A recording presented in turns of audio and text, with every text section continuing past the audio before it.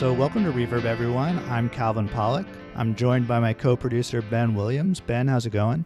I'm doing well, thanks. And we are thrilled to be joined today by our good friend, colleague, and former Reverb producer, Ryan Mitchell. Ryan, welcome back to Reverb. It's great to be back, Calvin. Thank you for asking me to be here. So Ryan is riding the wave right now of having just defended his dissertation entitled Private Parts, Public Selves, the Co-Construction of Safe Sex Before the Discovery of HIV. And this dissertation, though historical in nature, is highly relevant to our current context. So on this show, we were hoping to unpack some of the theoretical concepts in this work and think together about how it might relate to the current coronavirus pandemic. Before we jump in, I wanted to read just a short quote from the abstract for Ryan's dissertation, which I think captures some of the significance of it. So it says here that the project reconstructs 3 non-medical sites: the gay press, the sexual body itself, and gay bathhouses, that helped gay men develop adaptive, comprehensive strategies for preventing the spread of AIDS. So, Ryan, do you think you could briefly overview this work and just tell us a little bit how it fits into your broader research interests in rhetoric?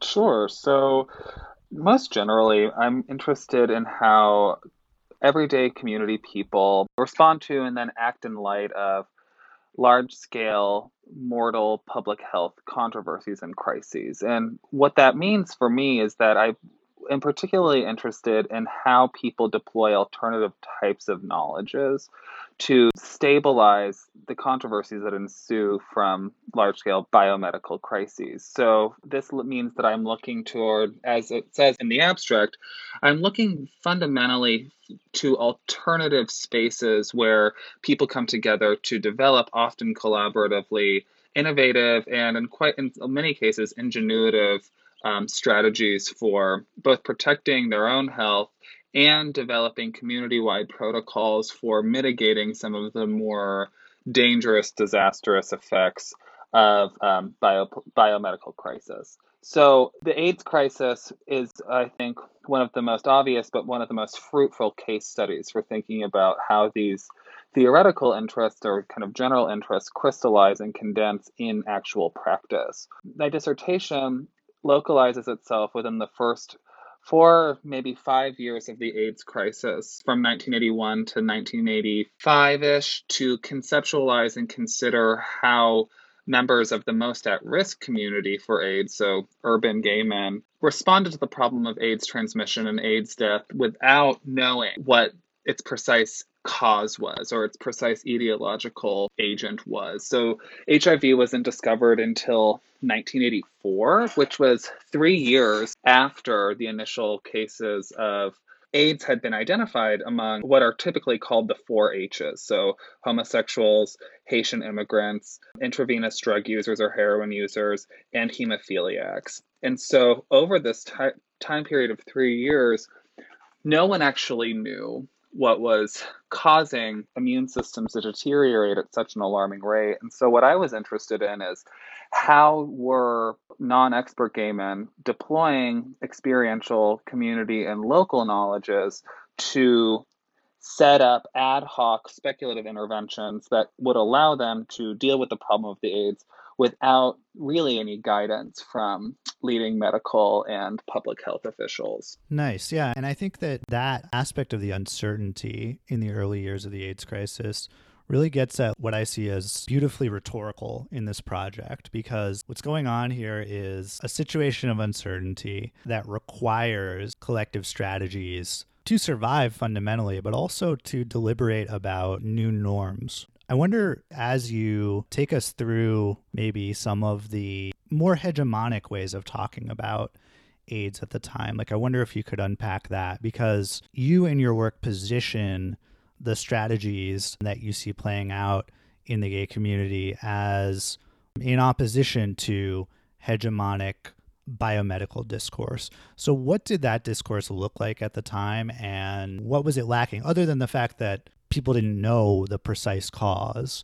What were some of the other negative aspects of those hegemonic discourses. Yeah, there are a lot of really interesting things that you're saying, Kelvin, and there are a couple of things that I think are crucial to point out rhetorically as a way to frame what I hope this project is at least trying to capture and articulate through its analyses. Fundamentally, political controversies, biomedical controversies, social controversies destabilize the status quo. And in that destabilization, there's often opportunities for reworking social hierarchies, kind of orthodox ways of being and acting in the world, and also destabilizing hierarchies of power.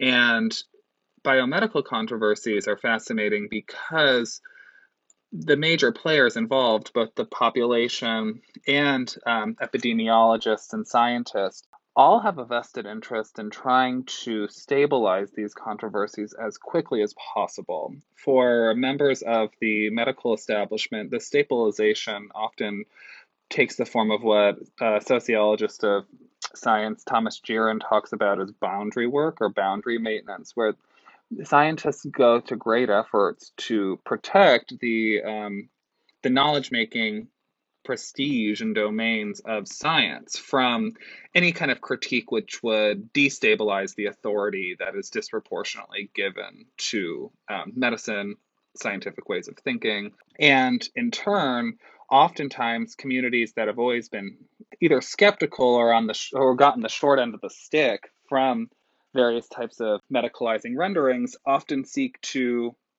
reveal and then mitigate what they see as the historic abuses of biomedical knowledge making practices.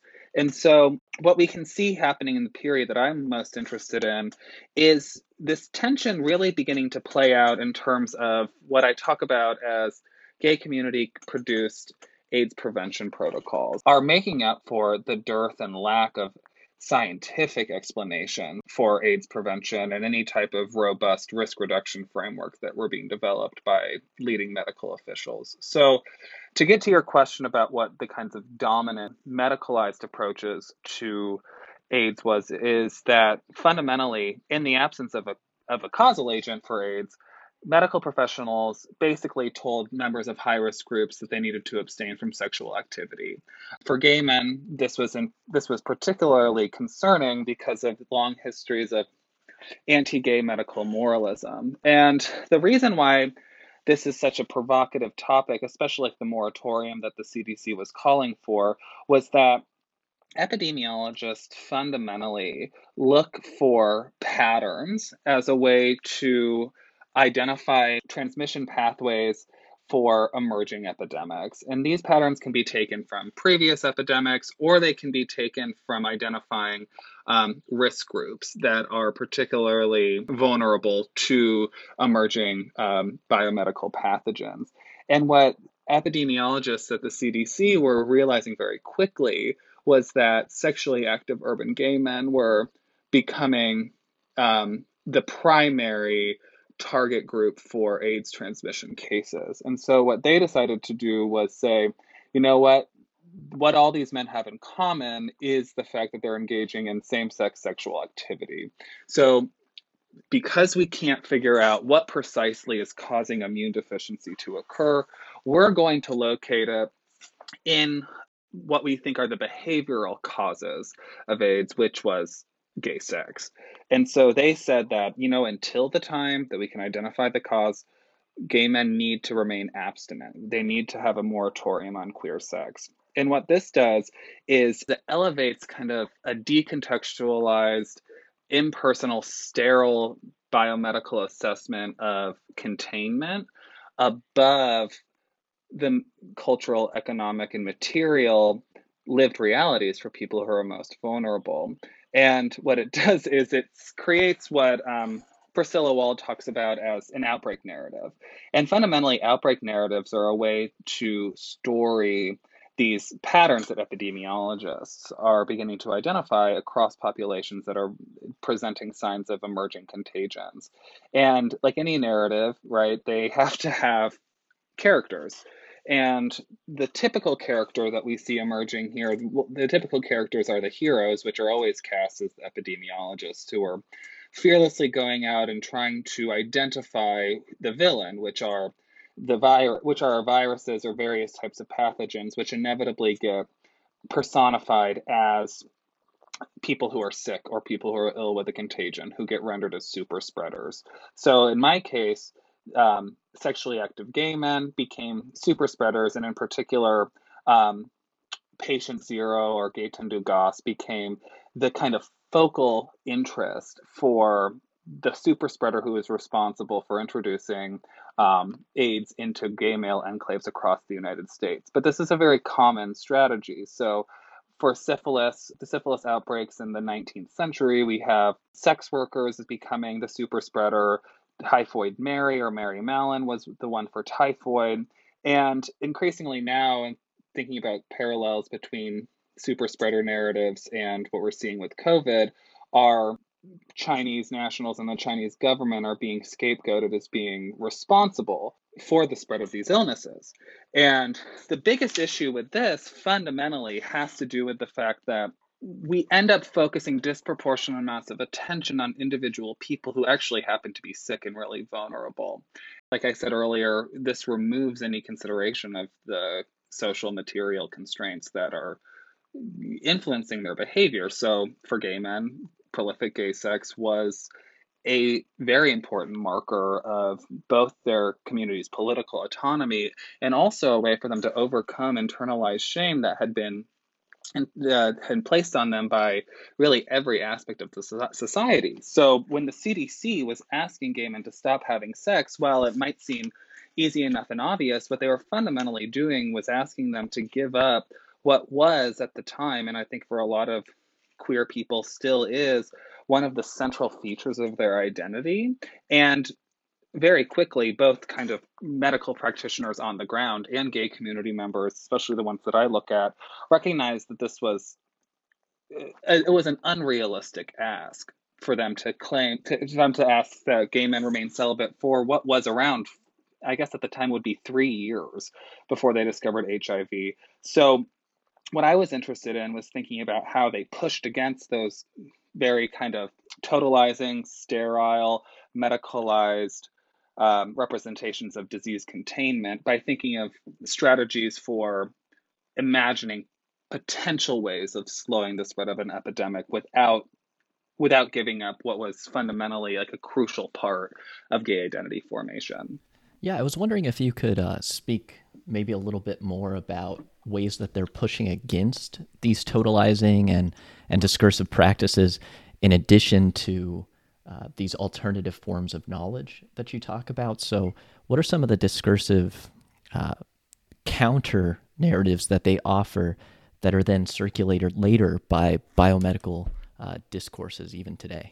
Right, that's great. So I think in one of the chapters that I focus on, I look at what's often regarded now to be the first comprehensive safe sex manual, which is called How to Have Sex in an Epidemic: One Approach, which was published by two non-expert gay men, Michael Callan, who was a cabaret singer, and Richard Berkowitz, who was actually an S&M hustler. And what they fundamentally argued was they that gay men could take specific behavioral steps to prevent the likelihood of coming in contact with even a still mysterious AIDS causal agent through what they talked about as interrupting fluid transmission. So creating barriers between possibly infected bodily fluids, semen, feces, urine, saliva, and internal membranes. So like the rectal membrane, various types of mucous membranes in the body. They ended up constructing a complete alternative protocol for hierarchizing risk based on potentiality of exposure to possibly contaminated seminal fluid or body fluids in general. And what we can see, honestly, if we look even today at the CDC, this approach to risk reduction, hierarchizing risk, thinking about contact, thinking about what sex acts potentiate exposure, is what we now talk about as safe sex today. I think I should probably stress that it was in this manual that the concept of safe sex was even first articulated. They talked about it as medically safe sex, which in certain ways is a falsehood, since their theory for AIDS transmission was not endorsed by any leading medical professionals. But they believed that the comprehensiveness and the working theory that was supporting their prevention strategies met the burden of proof for medical veracity. And so what we have now is, rather than talking about it as medically safe sex, we talk about it as safe sex. And so we think of uses of various prophylactic devices like condoms, or we even think about relative risks between various sex acts, like the fact that anal sex is disproportionately conducive to the spread of various STIs versus oral sex, especially receiving oral sex is one of the least risky sexual activities that someone can engage in. So in this instance, the discursive practices of Callan and Berkowitz were actually taken up as, eventually through various kind of permutations and political workings, what we now talk about as just kind of best practices for safe sex in general. Yeah, I wanted to follow up on one particular concept that you talk about in Cowan and Berkowitz's How to Have Sex. You point out that they promote what you call intersubjective risk assessment, which I think is related to these safe sex practices and the ways that they've even been taken up by subsequent, like CDC and other dominant medical discourses. But can you just explain intersubjective risk assessment and how Cowan and Berkowitz seek to foster it? Sure. So that question is going to take a little bit of unpacking, because it gets to what I argue is what's the most rhetorically compelling aspect of the two's argument, which is a rhetorical strategy that I identify as the visceral imagination, which fundamentally is thinking about the capacity for vivid representations of internal membranes to trigger a collective process of visualizing and acting in light of bodily permeability. So what I was interested in, and taking a lot of the work that's been done in theories of biopolitics and kind of critical medical studies about immunology, constructing really strict divisions between self and other, sponsoring the idea that we do have a kind of pre-originary, contained, naturally perfect body that is made vulnerable to outside damaging forces, and the immune system being the primary way that we protect ourselves from these invading others. So taking those theories and combining them with feminist and emerging rhetorical interests in viscerality as a site of both kind of bodily materiality and intense affective response. So Janelle Johnson has recently published work on what she talks about as visceral publics, which are largely communities of communities that form around shared concerns for vulnerability of borders, whether those are bodily borders or kind of national borders more broadly. And what she basically says is that whenever there is a breach to a border, that breach instigates intense feelings of anxiety, fear, and unsettlement that actually bring publics together to endeavor to kind of fortify and protect the boundaries that have been breached in the first place. And so what I was interested in was taking Johnson's conceptualization of visceral publics and thinking about how matters of sex, eroticism, desire, and intimacy kind of trouble the traditional formulation of self-other by expressly concerning myself with how sex actually invites others into our most intimate proximities by allowing them to enter into our bodies. And so what I was trying to argue with a concept of intersubjective risk assessment was that vivid descriptions of sex acts and internal membranes and the viscera more generally, when placed in the context of sexual discourses, can actually generate a way of training people in various types of ethics of care by asking us to think about not just how our own bodies are made vulnerable through the act of sex, but how we also make people vulnerable when we have sex with them, creating a kind of imaginative swapping of places between sex partners. And what I saw this functioning as was a really interesting way of thinking about the distribution of accountability for risk reduction strategies. So rather than constantly being concerned with some super spreader is going to come in and infect me with a possibly deadly pathogen, what happens if instead I begin to think of myself as being possibly contagious?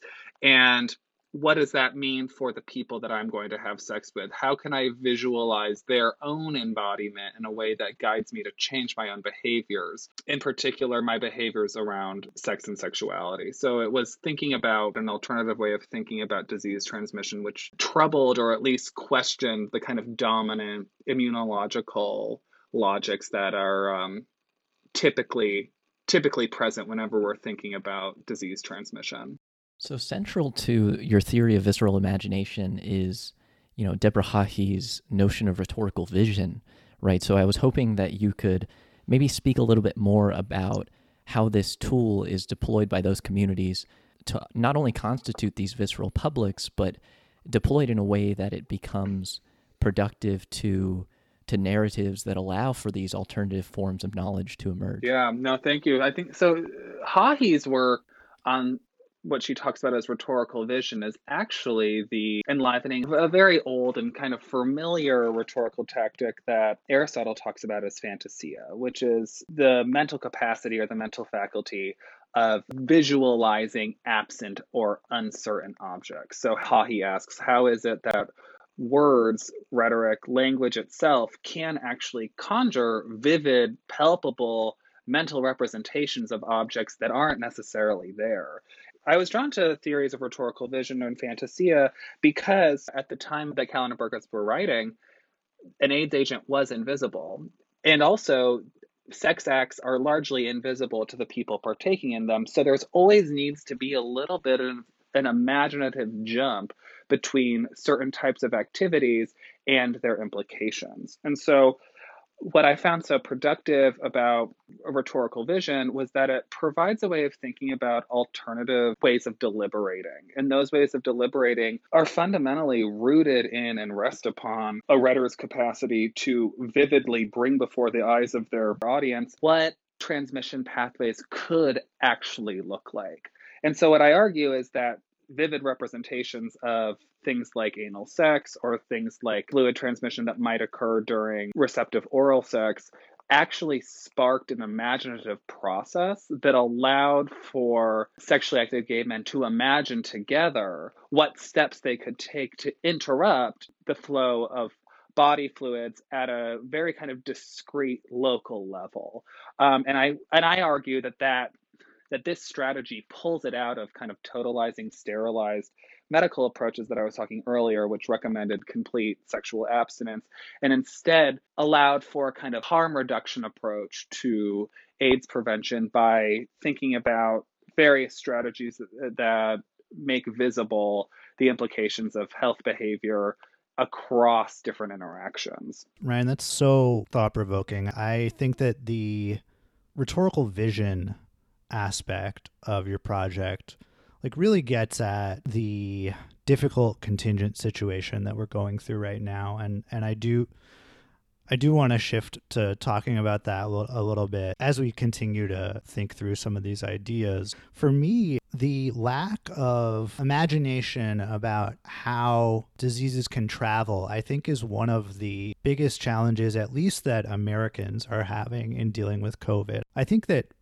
a lot of the stuff that we're seeing in the news with protests that are demanding reopening, even one of the funniest things was this week, we just passed Mother's Day, it was over the weekend, and there were these massive, it almost seemed to be society breaking down at Red Lobster and Olive Garden in parts of rural Pennsylvania. This was spreading throughout the news that there were just these massive lines of people. People weren't social distancing. And I wonder to what extent a lot of what we're seeing and the way that our society and our culture seems to be struggling to find solutions to this is a result of a lack of imagination about how the disease actually travels, what that looks like. And people just are kind of understanding it in a clinical way, or they're not even thinking about it in a clinical way at all.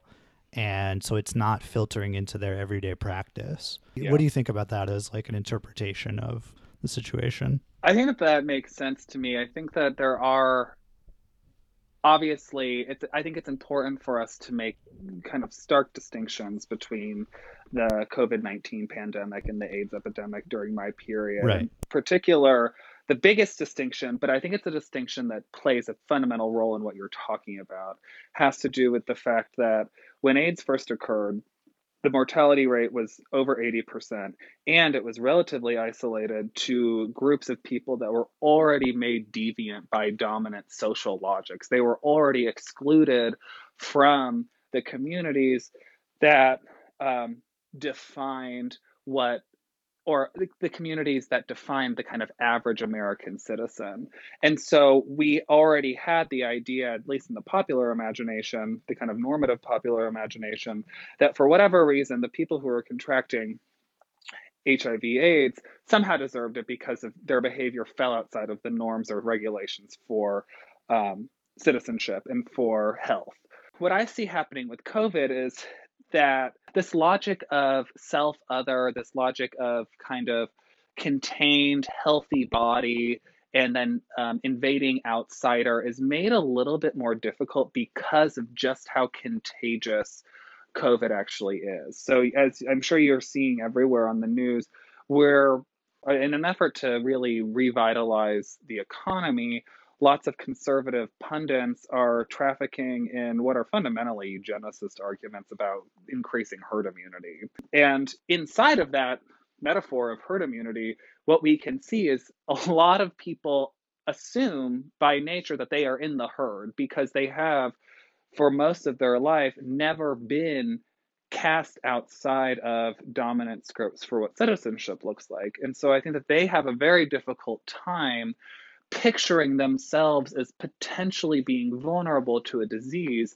because the standard narratives of disease that we have circulate as being the result of some type of social deviancy, which is why what we see right now happening is groups that have been racialized and minoritized by various economic and racist oppression systems are the ones who are the most affected in urban areas. So members of the Black community, members of the indigenous communities on various reservations, older folks, people with disabilities, they're the ones who we've seen right now be the most vulnerable, and at least in the kind of dominant, hegemonic, violent cultural imaginaries that circulate today, they become almost, in certain ways, expendable victims because they've fallen at the lower rung of the kind of white supremacist social hierarchy. Now, I have a feeling that as people jump to lessen social distancing and we begin seeing COVID actually permeate groups and societies that were thought to be exempt from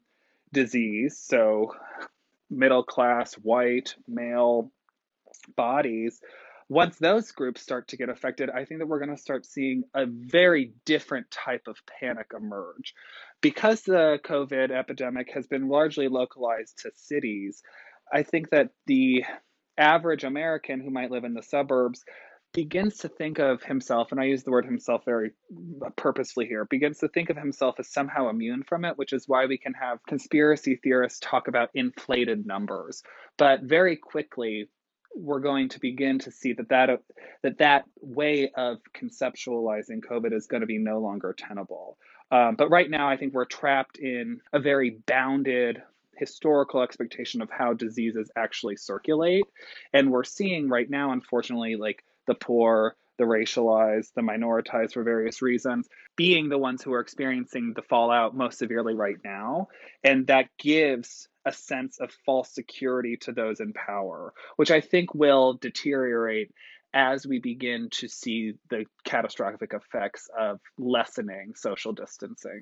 Yeah, I think that's a really apt characterization of so much as what is happening. And, you know, as I was preparing for the interview, I looked over Eric Kadzin's work, The Already Dead. I'm not sure if you're familiar with it, but, you know, in that, he talks a lot about these communities who are disproportionately affected by an example of a pandemic like this when we enter into a moment of crisis. And one of the quotes from the book, and I was hoping we could speak a bit about it, he says, "Every level of society is stabilized on an antiretroviral cocktail. Every person is safe like a diabetic on insulin. A solid remission, yes, but always with the droning threat of relapse, of collapse, if not catastrophe, echoing back to us from a far-off future or from the memory of a distant past."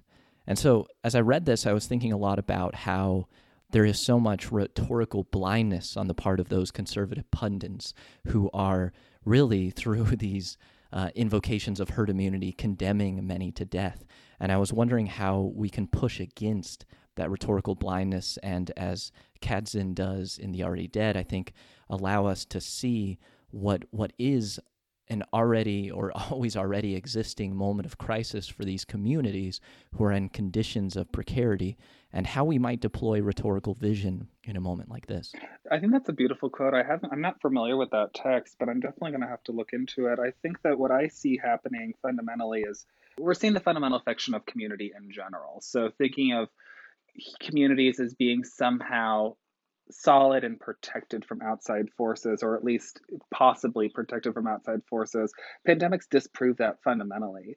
What I think rhetorical vision can do, and why I think concepts like fantasia are so crucial, is that there is also an expressly moral dimension to the concept of fantasia that I think can be used as a way to mobilize different types of ethics of care. So Gerard Hauser and Michelle Kennerly also talk about fantasia as a civic emotion that can give form to kind of diffuse ethical values. And one of the things I talk about in my work on the visceral imagination is that intersubjective risk assessment actually creates a distributed ethics of care that can facilitate intersubjective empathy in a way that is rooted in mutual imagination. And we see these things happening or playing out in material means. So in the case of AIDS, condoms become one way of demonstrating to sex partners that you care about their health as much as you care about your own. We see this also happening, I think, contemporarily with wearing masks. One of the things I'm surprised by whenever I stop to think about it is just how quickly, at least I acclimated to the expectation that people just wear masks, and that's now the sign of responsible citizenship. And so going into public places, expecting people to wear masks, it does create a sense of reassuring, because what it signals is the fact that this person recognizes that they could be contagious to me, so they're preventing the spread of aerosols through covering their face.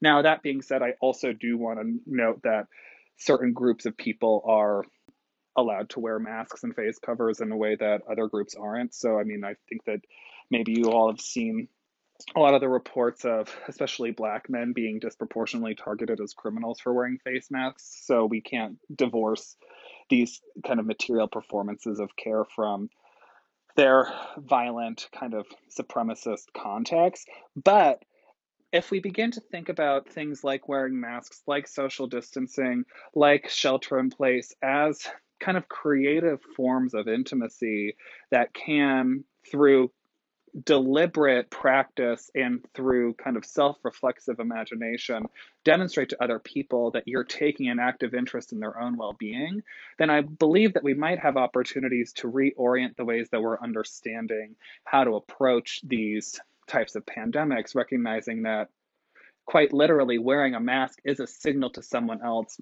that you recognize the fact that you could be contaminating people around you with an invisible, deadly disease.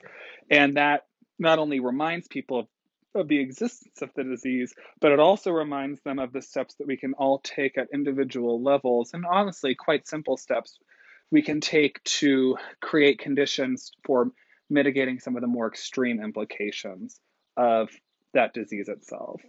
Ryan, I really appreciate you pointing us to the sort of rhetoricality of wearing masks and social distancing and these other practices that are fundamentally ways of showing that you're a responsible citizen in a crisis like this. And I wonder, because I think that points us towards glimmers of hope in a terrifying, awful situation. I wonder if you've seen any other instances that you would characterize, at least preliminarily, as visceral imagination being deployed to help people understand either best practices they ought to deploy or even policy measures that we should all get behind to mitigate a crisis like this, whether in writing or in other modalities of rhetoric that you've seen during this crisis? Thank you. I do want to say, in response to that question, though, that while I think that wearing masks is a sign of different types of civic engagement and intimacy, it's not a solution It's not a to. policy It's not a solution. solution. Yeah, exactly. It's not a solution to fundamentally what is negligent policy. So this is like largely a last ditch effort in order to make up for a completely inept political response to this crisis that needs to be addressed at not just an individual behavioral level, because there also becomes a concern that I have where if we focus too much on individuals displaying their ability to participate in responsible modes of disease prevention, then we're going to increasingly stigmatize folks who, for whatever reason, don't actually participate in kind of outward displays of these ethics of care, which I think is, again, distracting away from the fact that these types of pandemics need to be addressed at a systemic level. But going back to your question about seeing other manifestations of this, a morbid example of this are lockdowns surrounding nursing homes and the kind of public outcry that's been felt around the disproportionate amount of people who have been largely confined without the ability to leave and without, I think, proper medical attention within nursing homes and really just left to die. It really draws attention to the fact that in certain ways, the most vulnerable members of our communities are placed into conditions which make them doubly vulnerable and unfortunately shield a lot of the implications from view. So engaging in very graphic types of representations of death might be one way of getting people to take more seriously the fact that COVID-19 can indeed affect them and that they shouldn't be so quick to assume that they are going to be part of this super herd that is strong enough to overcome the damage caused by the coronavirus. Yeah, I wanted to bring in a really great example of what I think you're describing. There was a great article in the Washington Post by David Latt. Basically, he wrote a personal narrative of being on a ventilator that I found really powerful, in part because he ties it to an explicit policy critique and proposal. So I'll just read a couple parts of this. So the policy critique that he makes is he says, as a patient whose life was saved by a ventilator, I believe it is an outrage and an embarrassment that a nation as wealthy as ours is even discussing possible ventilator shortages. We need to make sure that every patient who needs a ventilator can get one so that as many of them as possible can survive. But the vast swath of this article is just him describing the experience of being placed on a ventilator, of first getting the virus and then being placed on a ventilator. And there's this really visceral part where he writes, for those of us lucky enough to get off ventilators, our lives are not the same. For me, my lungs must rebuild their capacity. I experience breathlessness from even mild exertion. I used to run marathons. Now I can't walk across a room or up a flight of stairs without getting winded. I can't go around the block for fresh air unless my husband pushes me in a wheelchair. When I shower, I can't stand the entire time. I take breaks from standing to sit down on a plastic stool I have placed inside my bathtub. Being on the ventilator for almost a week damaged my vocal cords, and now my voice is extremely hoarse. My speech pathologist expressed optimism that the damage is not permanent. Only time will tell. I'm not complaining. I am incredibly grateful to be alive, and for that I have the ventilator to thank. But the rest of this piece is just really vivid descriptions of the physical toll that this virus takes and that the treatment necessarily takes. And I think what it does is it gets us all to think seriously about what would happen if either ourselves or our loved ones got the virus. And I think it inspires action in that way. I agree completely. I think that I know that you've had Stephanie Larson on the show before to talk about her work with visceral counter publicity. And it seems to me that this is also a clear example of using visceral tactics as a way to provide alternative evidence for what the ultimate kind of trauma of this epidemic actually is. I mean, I think that one of the things that stands out to me immediately has to do with the fact that this writer is signaling a deep vulnerability and almost childlike state of helplessness as a result of coming in contact with this illness. And what it does is it makes us reflect on the kind of mundane things that we take for granted. So, for instance, being able to take a shower and stand up, being able to walk around our blocks, these things become impossible. And by him inviting us into that process of feeling completely decimated by this illness, it does allow us to begin to imagine what that would be like for us. Now, what I might say is that these individual stories might need to start happening in aggregate as we have more people who are surviving. Or actually, as more people are surviving, they can start writing first person testimonies. But I've also seen very powerful accounts from medical service workers who talk about the heartbreaking realities of being around people who are dying from COVID, dying largely alone, these horrible deaths from respiratory failure. And all of these things, I think, should be done in a way that asks us to think about not just the kind of horror of that experience, but also thinking explicitly about the fact that there are many of us who could have been exposed and be invisible carriers or asymptomatic carriers of COVID, and we can kind of inflict that onto another person.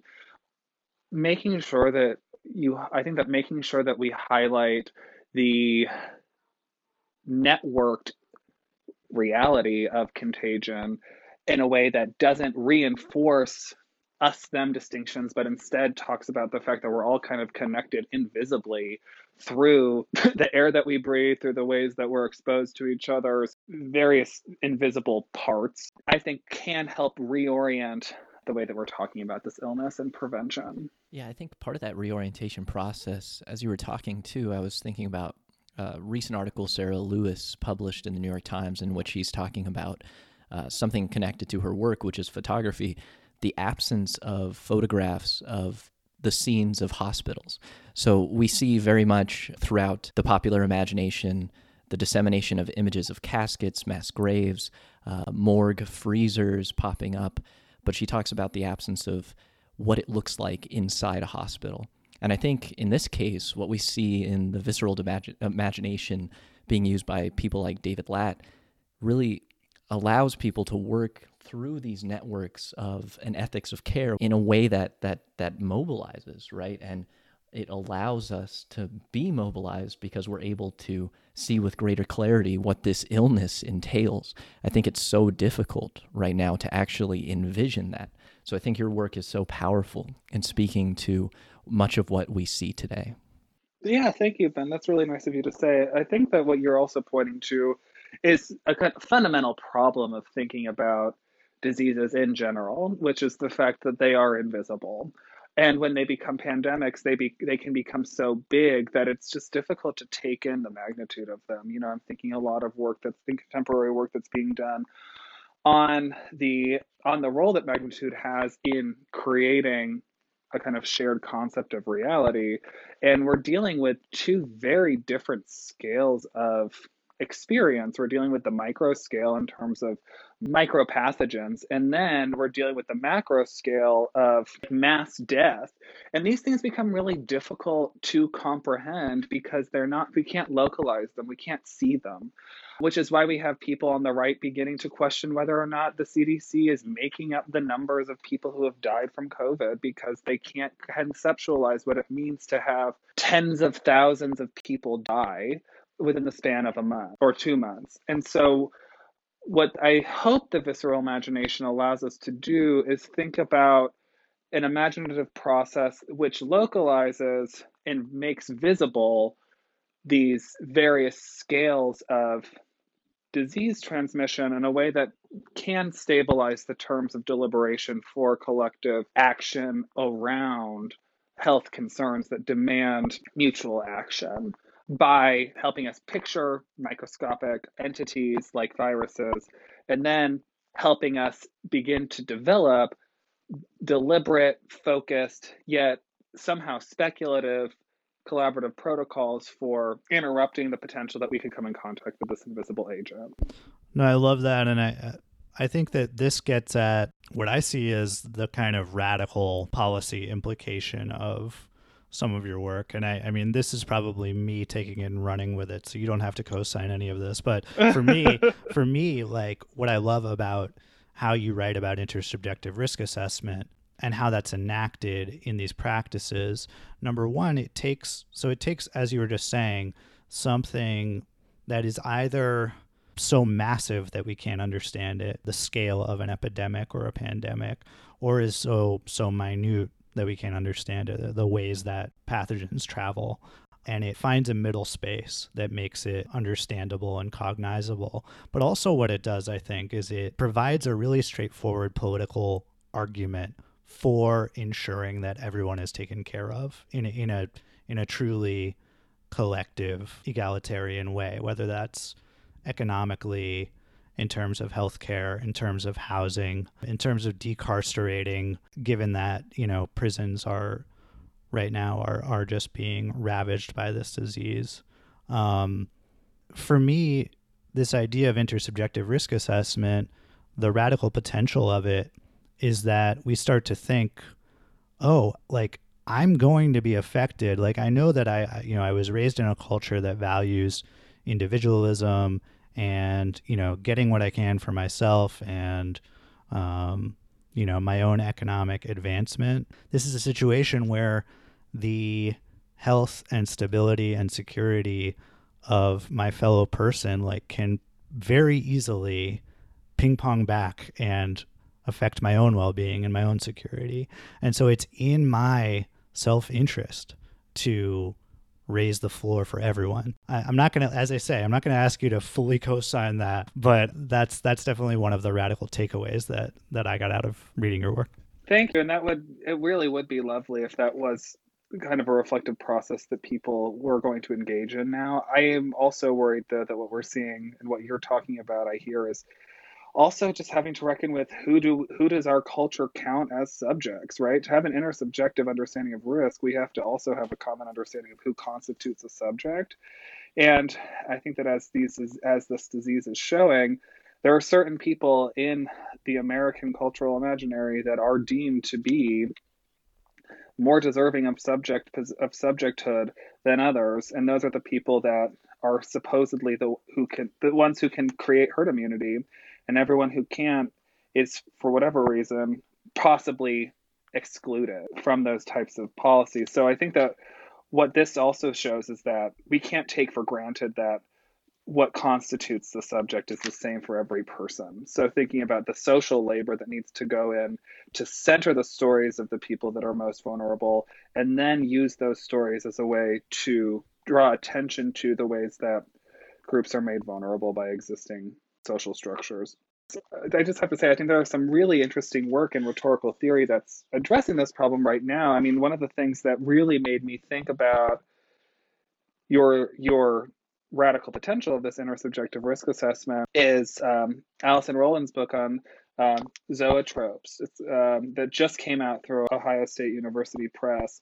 And it does this really wonderful job thinking about how categories of life are imbued with humanhood or relegated to kind of bare life through various rhetorical tropologies. And I think that those, thinking about what are all of the tools of rhetoric that can be deployed to begin to think about anticipating and hopefully mitigating the damaging effects of existing social hierarchies. Well, thank you for that recommendation. We will put that in the show notes. Ryan, anything else that you want to add to our discussion of COVID, or anything else that you want to recommend to our readers? The floor is yours. I understand that there is a huge impulse for people to begin seeking out correlates to our contemporary situation, but I don't think that we have very many that are at our disposal. People look for polio, they look to polio, they look to Spanish flu, they look to the AIDS crisis as ways of thinking about ways of approaching this issue. And what I think that we're seeing now is truly an unparalleled disruption to every feature of our lives. And what I maybe a better place to look than procedural correlates between past pandemics and our contemporary one is actually looking to first person accounts of how people dealt with this at an individual level, because that I think gives us a better picture of what what is within our locus of control, right? And what is within our capacity to actually change. How can we change the way that we relate to people around us? How can we be more compassionate? One of the things that I've been really interested in reading lately are accounts of being compassionate for people who supposedly break social distancing protocols. So one of the things that I've been thinking about in particular is a piece that I just read in the Atlantic by Julia Marcus, who works at Harvard, and she talks about what she calls quarantine fatigue, which is really just trying to come up with a way to be radically empathetic to people that we see as breaking these performances of responsible COVID mitigation, and recognizing what we were talking about a little early in our conversation, which is the fact that this is a systemic problem, and we can't expect people to always pick up the slack of governmental responses.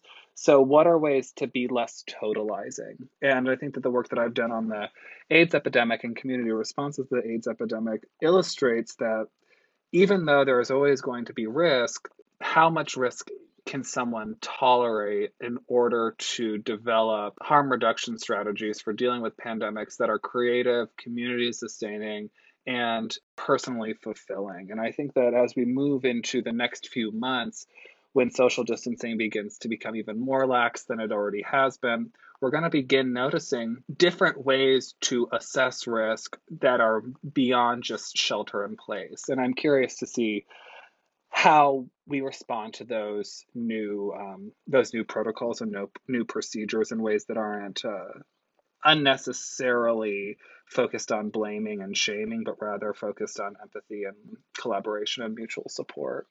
Yeah, that's wonderful. I think we might think of that as how to have forms of safe sociality. In an epidemic, In an yes. epidemic. Yes. Oh, well, Ryan, thank you so much. You've given us so much to think about and to read. We will post your 2019 article, Decoupling Sex and Intimacy, the Role of Dissociation in Early AIDS Prevention Campaigns, from Argumentation and Advocacy, as well as citations of all the other great stuff that you pointed us to. Thank you guys so much for this interview. I really appreciate you listening to me ramble on about this.